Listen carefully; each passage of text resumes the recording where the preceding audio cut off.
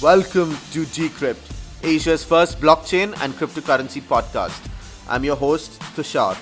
Each week, we take a deep dive into the Asian blockchain scene with investors, technologists, and industry insiders. Go to decrypt.asia to subscribe to our newsletter and follow us on Facebook, Twitter, LinkedIn, and Telegram to join in the discussions. Welcome to the show, Patrick. Hi, Tushar. Thanks for having me. Before we jump into what you're up to these days, could you give us a quick introduction about yourself, how you came to be involved in the blockchain and cryptocurrency ecosystem? Yeah, right. So basically, I would like to claim credit that I kind of spotted the whole trend, but I really can't because I didn't have anything to do with that. My brother, he's a millennial, and he way back in about 2011, he actually told me about Bitcoin and that sort of thing, and he was mining it off his GPU at the time. He had a whole gaming rig set up, and he was saying that you should take a look at this thing. It's gonna be big really soon. And I obviously, just like everybody else, what is this thing? Digital code? How's this money? Yeah, it's a scam, naturally. And but from there, I said he kept badgering me. He said you should really take a look at it. Just read it. Don't just dismiss it offhand. So I spent some time. I invested time to go and read up about it. And then when I went down that rabbit hole, I just never really came out. Once I understood the rationale behind it, once I understood the elegance of the math, I just kind of fell in love. And for me, when I first started, obviously, and even to today, it was never really about the money or the dollar value of cryptocurrencies and blockchain. It was just I fell in love with the technology, and from there it's just been sort of meeting people, going for meetups, and over the years, besides just having a little bit of my own part of crypto. Obviously, I sold some in the early days, much to my regret, but it was just really being involved in the space, getting to know the people, and obviously my background as a lawyer during the ICO craze of 2017 that helped as well. And then now I've moved on to actually become a general partner in a cryptocurrency quantitative trading firm. We've sort of run our own fund, and what we do is we do quant trading strategies, which basically profit off the inefficiencies inherent in the cryptocurrency markets. All right. I think that's a very good overview of what you do. And given your background as a lawyer, I think since you're a partner at a fund now, I think there's a couple of interesting things that we can talk about during this discussion. So let's start off with the fun stuff, regulations. Yes, regulations. So in general, what do you make of the regulatory environment? We've got the SEC, which has certain views. China has certain views. Both of which are kind of the big dogs. And then there's places like Malta, Gibraltar with their own views. What do you make of all of this from a macro context? Well, obviously, when you're gonna have different regulatory frameworks in different jurisdictions, and you know how globalized and how interconnected the world is, especially when it comes to things like cryptocurrencies and blockchain, which don't require intermediary banks and don't require centralized institutions. Like, for instance, you don't need a New York banking relationship to pass through the value of Bitcoin, for instance. You don't have to use the regular channels. You're going to have what has already been happening for centuries, actually. This whole thing about regulatory arbitrage, where companies now, which are, and especially blockchain and cryptocurrency companies, they're not tied down to necessarily any physical location. Sure, if you have a mining facility and stuff like that, you may be physically tied down, but the reality is that that's easily replicable in another jurisdiction. But more importantly, the big movers in the space, I would say, are sort of the protocol developers and those people who the traders, the fund managers and stuff like that. And they can move. They're very mobile. They don't have to have their operations in any one jurisdiction. So when you see countries like Gibraltar and Malta, what they're probably doing is they're trying to, these are tiny countries. Not that Singapore is massive or anything, but even in relation to a tiny little country like Singapore, these countries are really, really small. They've got populations in the hundreds of thousands, and they are obviously trying to carve a niche for themselves in the cryptocurrency space by providing sort of a conducive regulatory environment for cryptocurrency and or blockchain companies to come and develop their technology there. And I think it's a good idea. And I think that if you look at it the way sort of small nations like the Cayman Islands, Bermuda, Antigua, St. Kitts and Nevis, even Vanuatu for that matter, or Labuan, how they've sort of they've taken the sort of disadvantages that they have, a small country with a lack of natural resources and stuff like that, and they've harnessed regulatory arbitrage for their advantage. So what we're going to do is we're going to see that this will continue to happen unless and until there is perhaps a greater like an international standardization and harmonization of regulations with regards to cryptocurrencies and blockchain. But I don't think that's going to come anytime soon. I could be wrong, but I doubt it, because if we've looked in the financial services industry, for instance, we have regulatory arbitrage even to this day. There is a reason why companies choose to register themselves in Delaware or Jersey or Guernsey or any one of the other jurisdictions where they are sort of more tax sensitive, as you might say. So, and that's what we're looking. And I think, at least from Singapore's perspective, when it comes to cryptocurrency, I have to say that the regulator, the Monetary Authority of Singapore, has actually taken on a very enlightened approach, where you want to make sure that you protect the most vulnerable and the weakest in your society from being taken in by scams and Ponzi schemes. And at the same time, you want to provide enough leeway and a secure framework for companies who want to take that step towards innovation, towards fintech innovation, and to provide a very vibrant environment. And I think we managed to balance that really well. And I think that it makes me proud to see that Singapore has actually stepped up and taken the lead. And despite being relatively small compared to some of the other players, we are actually the world's third largest jurisdiction for ICOs in 2017, and we continue to grow. And I think we've actually overtaken to come up in either number 1 or number 2 this year, which to me is a step in the right direction. Yeah, absolutely. And I think I concur and echo your thoughts about the approach that the MAS has taken. And obviously, having worked with the MAS quite closely as part of my day job, I generally think that, I think the approach that they're taking is the right way to go ahead. What do you make of ETFs and SEC's stance on ETFs? Do you think this is all just politics, or there's actually substance and rationale behind why ETFs are being rejected? Well, it could be a combination of reasons. Let's not forget that, to get anything done in Washington, you need a pretty powerful lobby. And right now, the cryptocurrency industry is simply not organized enough, and nor is it well funded enough to sort of match up with the banking services lobby, which is extremely powerful lobby up on Capitol Hill. And I know for a fact that banks and other institutional financial institutions are looking at this space. Now, the regulations are not clear, and as you know, these sort of regulations take time, and the lobbies are powerful. So it's not in their interest for the banking lobby as well, or the financial services lobby, to have things like a Bitcoin ETF or a crypto ETF or an Ethereum ETF when they're not ready to play. So I actually think that there is a political element to why ETFs are being rejected. And I don't think that as a community as a whole, the crypto community or the blockchain community, should be too obsessed by this. Everybody is sort of, especially, we are agnostic to market movements. So whether or not the price of USD rises or falls against a cryptocurrency, because we are a startup fund, we are kind of agnostic to that. But for the long funds or people who have gone long in USD terms on crypto, there's going to be quite a bit of despair, especially because the last 3 quarters of a year have been rough in terms of the USD valuations of cryptocurrencies. So everybody's sort of like hoping that, okay, you know what, ETF is going to be the next silver bullet. ETF is going to be sort of our white knight and to save us. And once we have an ETF, the values are going to go up again, and we're going to get another bull run like we saw in 2017. And I think as a community, we should move beyond that. We should be mature enough to see that, you know what, that's not what we need, guys. What we need is better technology. We need to build out the infrastructure.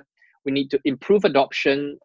We need to improve access and really clean up our reputation as an industry as a whole. If we keep being associated with scams, if we keep being associated with volatility, there is no value to that, and we'll really be undermining ourselves. So that there is that. Yeah. So I think if I'm not wrong, you've helped out a couple of companies with their ICOs in the capacity of a lawyer. So how does a lawyer Yes. approach a client who's doing an ICO?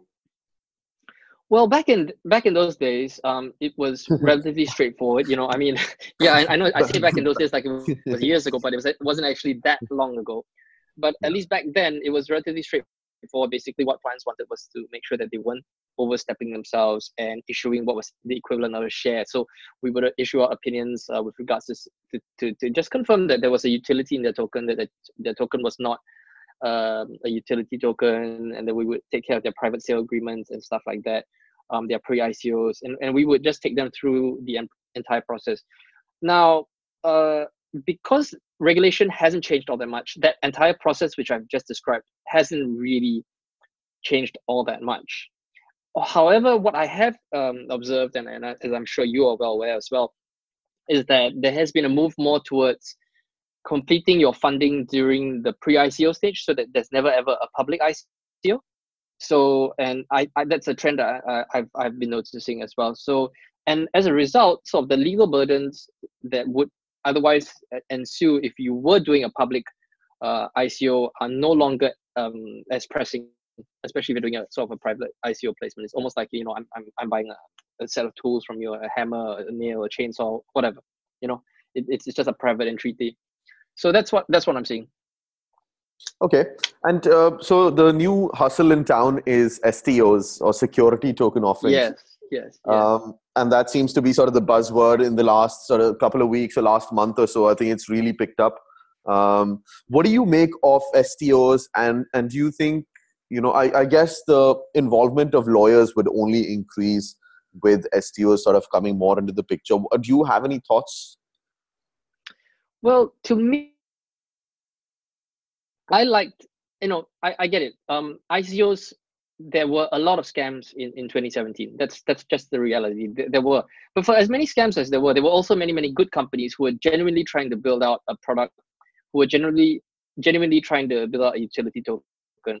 Now, when it comes to STOs, I feel that and again, it's linked to the point about ETFs. We're sort of like, we're chasing our own tails, the whole purpose, let's just go back to why the blockchain exists. Why does Bitcoin exist? It was because we wanted to shed all of the different structures that were in place in the financial services industry, which made it sort of like an insiders club. So either, if you want to take part in a pre-IPO, you had to know someone. So it was a very secular, it was a closed off way for the rich essentially to get richer. And the ethos of the blockchain and Bitcoin was that, no, you know what, everybody should have an opportunity. And that was what ICOs were in a sense. Of course, as with anything that where you meet irrational exuberance, as Alan Greenspan once said, you're going to get to that stage where valuations just completely go out of whack in terms of what their relative value is or was. So when we go to STOs, I think in many ways, we're sort of, yes, I can see the argument for STOs in terms of efficiency, but are we really going a step forward? Are we going a step in the right direction? Because it feels to me as if with security tokens, again, we're looking for our next silver bullet, something to raise valuations, because ETFs are not working. Okay, and ETFs, what is that a function of? ETF is actually from the traditional capital markets. It didn't exist when Satoshi Nakamoto, whoever they were, or him or her was, it didn't exist. They didn't envisage such a situation where they would be issuing out ETFs. And now we're looking at security tokens. And what is a security token? It's a form of a share, a form of equity. So I'm not sure that we're necessarily taking ourselves forward. I can see the argument for that, and I think it's a valid argument. But in terms of whether or not this is the right way to go, let's not forget, are we undermining the existing capital market structure? Are we necessarily adding value, or are we just distracting? And I think that's something that we need to be introspective about. We have to ask ourselves, are we adding value by issuing out a security token? Is there another way? Because then there are other options as well. There's second market, there's OTC markets, which have existed in NASDAQ for decades, well before the need for a security token.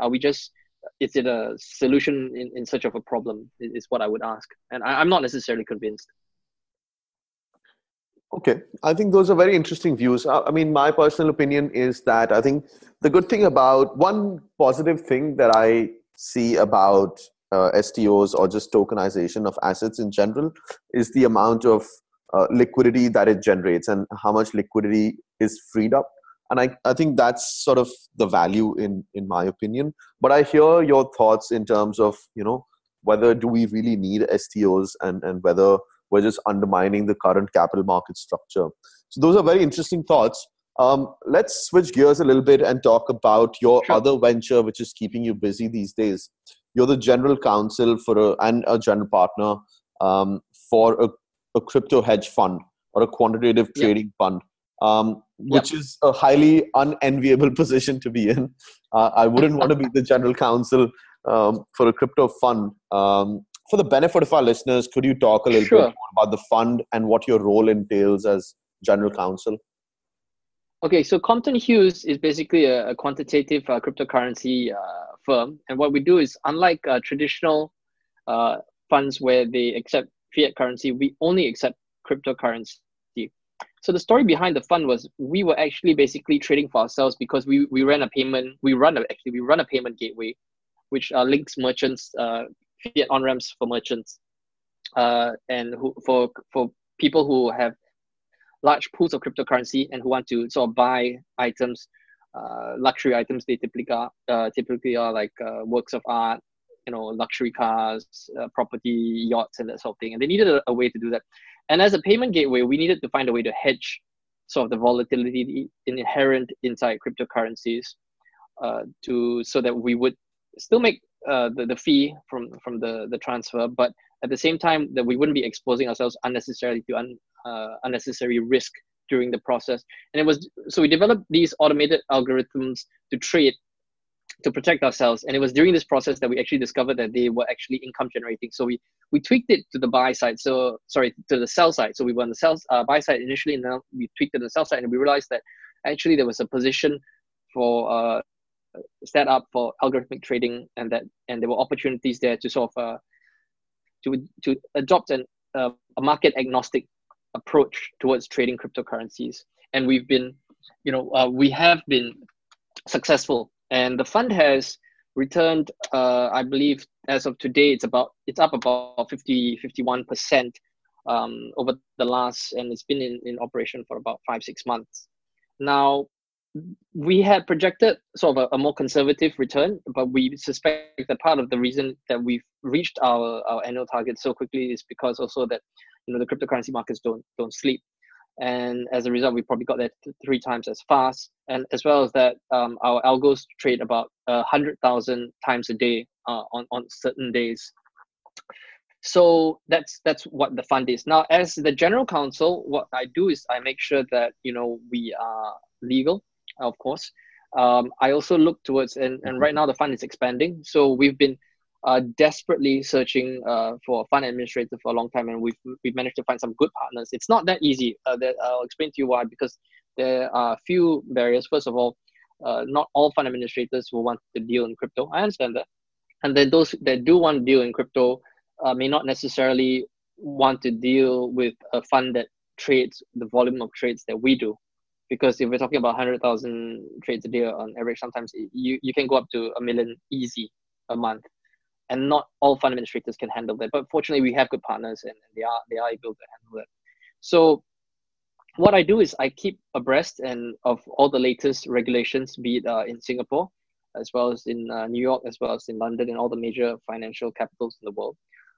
Just so that we are constantly above board, we're constantly protecting the interests of our clients. We ensure that our clients, especially from a tax perspective, because some clients will be from certain more tax-sensitive jurisdictions, and we ensure that they're all taken care of from a legal perspective. So that's basically on a day-to-day basis. And I also sit on the risk management panel within the firm as well. So I ensure that the risk managers consider legal risks as well, because while they manage trading risks, I also oversee legal risks of the fund as a whole. So that's what I do basically on a day-to-day basis. Okay. And what are the kinds of, so let's talk about the fund a little bit. What are the kinds of strategies that the algos are deploying? Like high level, are you able to speak about it? Sure, of course. Yeah, I can speak about it at a high level. So basically, what we do is we do statistical arbitrage. That's one of our core strategies. And statistical arbitrage is just basically looking at convergence and divergence when we have overlaid certain patterns in certain models, and we when we look and when there's a divergence in prices, that's when we start to accumulate positions, be it on the sell side or buy side. And then once those positions start to converge, we exit out of those positions, and we make very very small trades. They can be as small as half an ether to one tenth of an ether, and we generally trade many times. Now, there's the market making strategy as well. And again, these are not strategies which are new. These are strategies which already exist in the capital markets. The reason why it's lucrative to do it in the crypto markets is because in terms of trading fees, there is no minimum transaction size. So we can do really, really small trades. And if you keep your bands really, really tight, say instead of like 3%, you just put it down to like say 1%, for instance, you can just make off the spreads and it's sufficient. It's almost like what Warren Buffett likes to call cigarette butt investing, where you just when somebody stubs out a cigarette butt, sometimes it's just one last toke in the cigarette. And when you do that 100,000 times a day, you don't just end up with a pack of cigarettes, you end up with a whole warehouse full of cigarettes. So, and that's sort of the strategies that we take. So what we're looking for is little inefficiencies, and we're sort of like just picking pennies off the floor, and eventually those pennies add up. And especially when it's automated, you don't really have to. The strategy initiates the trade, but once we've initiated the trade, the robots take over. And so I know some other funds which are trying to do or doing something Sure. similar along the lines of what you guys are doing. Are there any particular strategies or particular things that you're doing that set you guys apart, that make you guys unique? Well, I don't know for a fact what their exact strategies are. I know what makes our strategy unique. I'm not sure if you can even call it unique, but we were one of the first few to do it. And because it was never intended for that purpose, it takes into account certain considerations which a fund which was specifically designed just purely for trading arbitrage may not have taken into account. So that has helped us as well. We have a good team.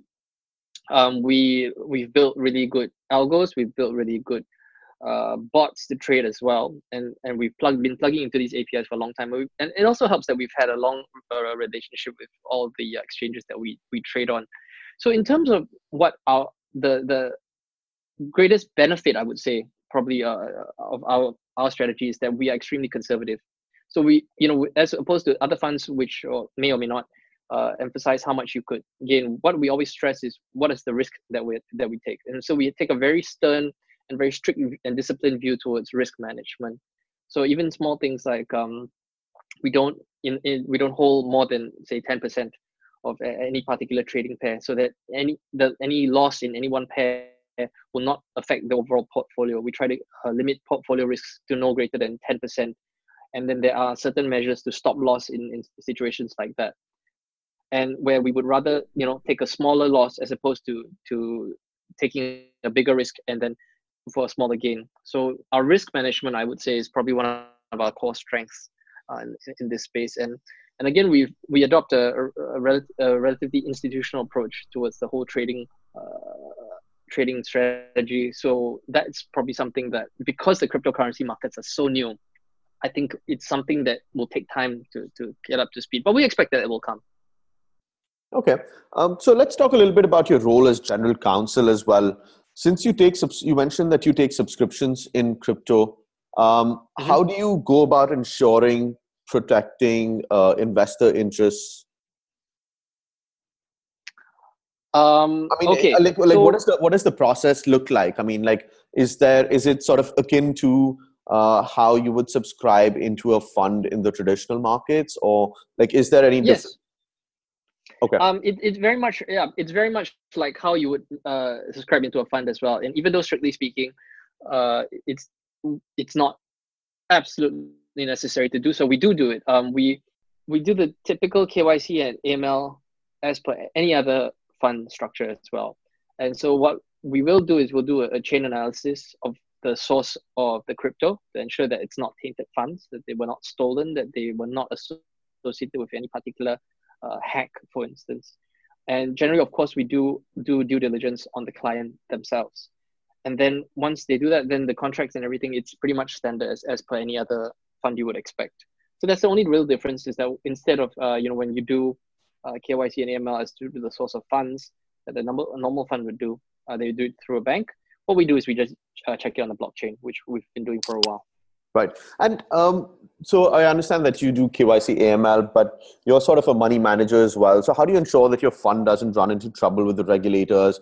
Have you had any sort of interaction with the regulators regarding setting up this fund? Or like what is like what's your thought process, and what was the kind of like how did you set up this fund? Well, we set it up as a company in Singapore, and that's how we started it off. And now what we're looking to do is we're looking to offshore the company and the fund to a Cayman structure, as it has been advised by a fund administrator, either to Cayman, Bermuda, or another offshore fund structure. It's interesting you should mention that. There are opportunities as well to do it in Singapore. I believe that the Business Times just covered that today, where they are allowing variable capital companies, which are very, very similar to some of the fund structures that we've become very familiar with in places like the Cayman Islands, Dublin, and Luxembourg.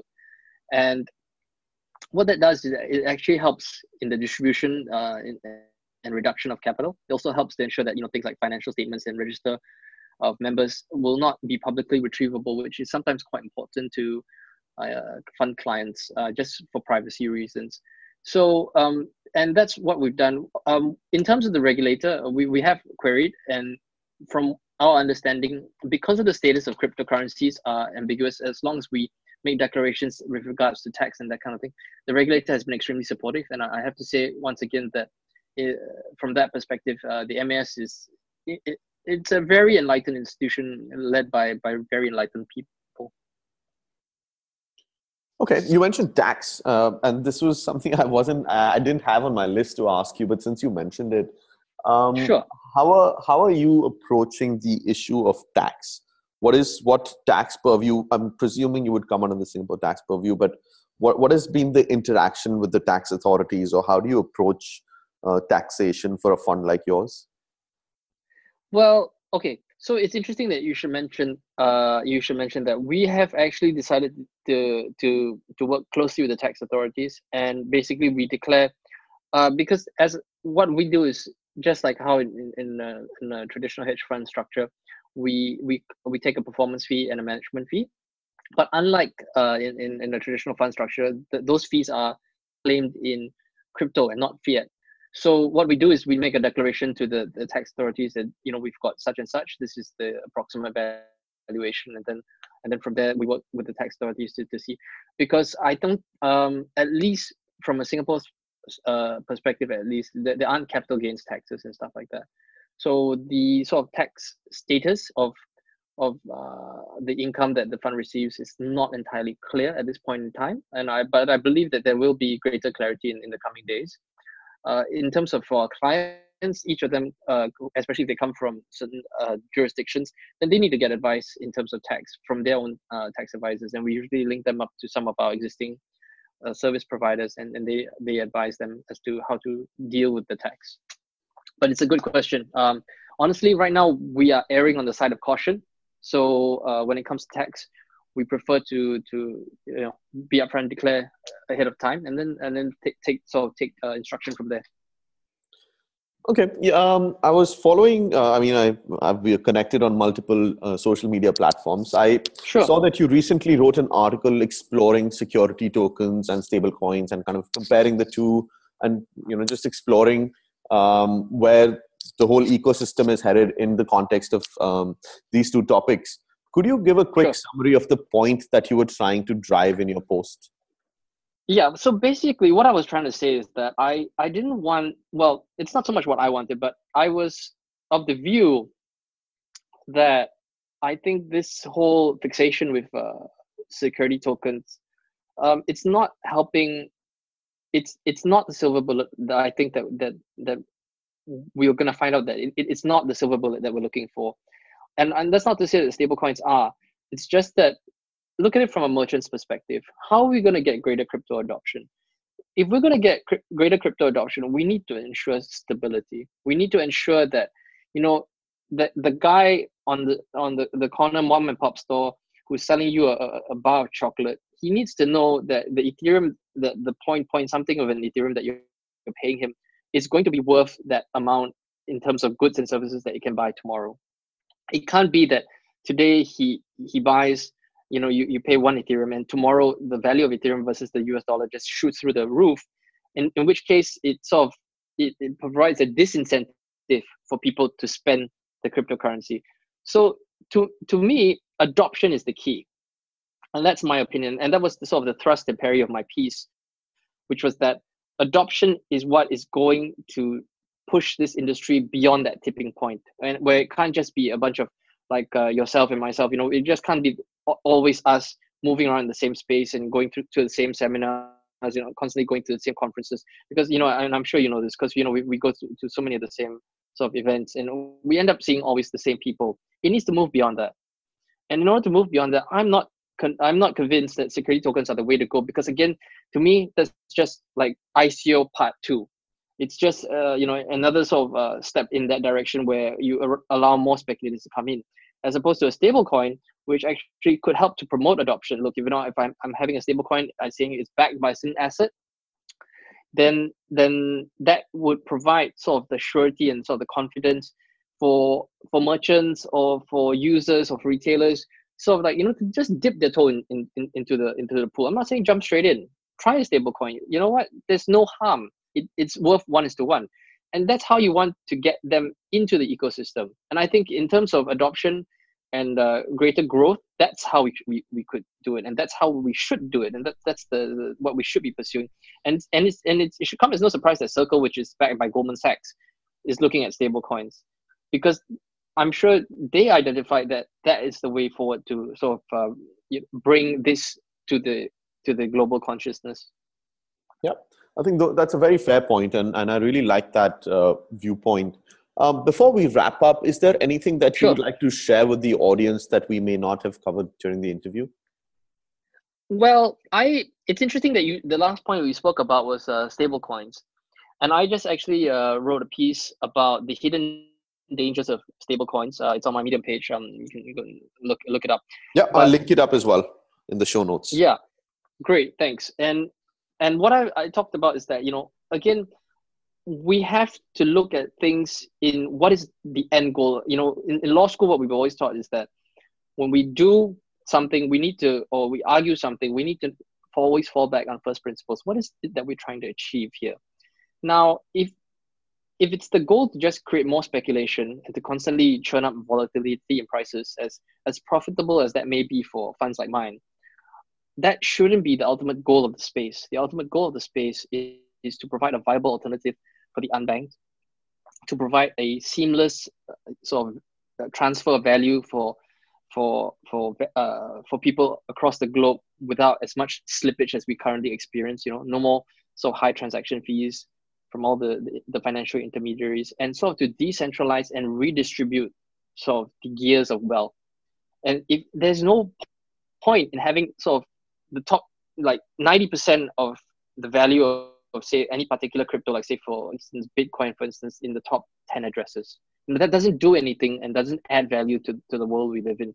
If we wanted to do that, well, let's just stick to the traditional financial markets. They've done that very well. If the next millennium, the next century is going to be one where we return power and we sort of redistribute and the resources of this world in a more equitable fashion, then this is what we have to be looking for. We have to be looking for more greater adoption, ease of adoption, and to build the infrastructure that will enable that to happen. And I think that should be the focus. All right. I think that's a great note to end the interview. Patrick, thank you so much for taking the time out to come speak to us. No, thanks so much, Trisha. Thanks for having me on. Yeah, it was a pleasure to have you on. If you enjoyed this episode, please subscribe to this podcast on iTunes, Google Play, SoundCloud, or wherever you listen to podcasts. Like us on Facebook, Twitter, LinkedIn, and Telegram, and subscribe to our newsletter on decrypt.asia. This is your host, Tushar. Thank you for listening.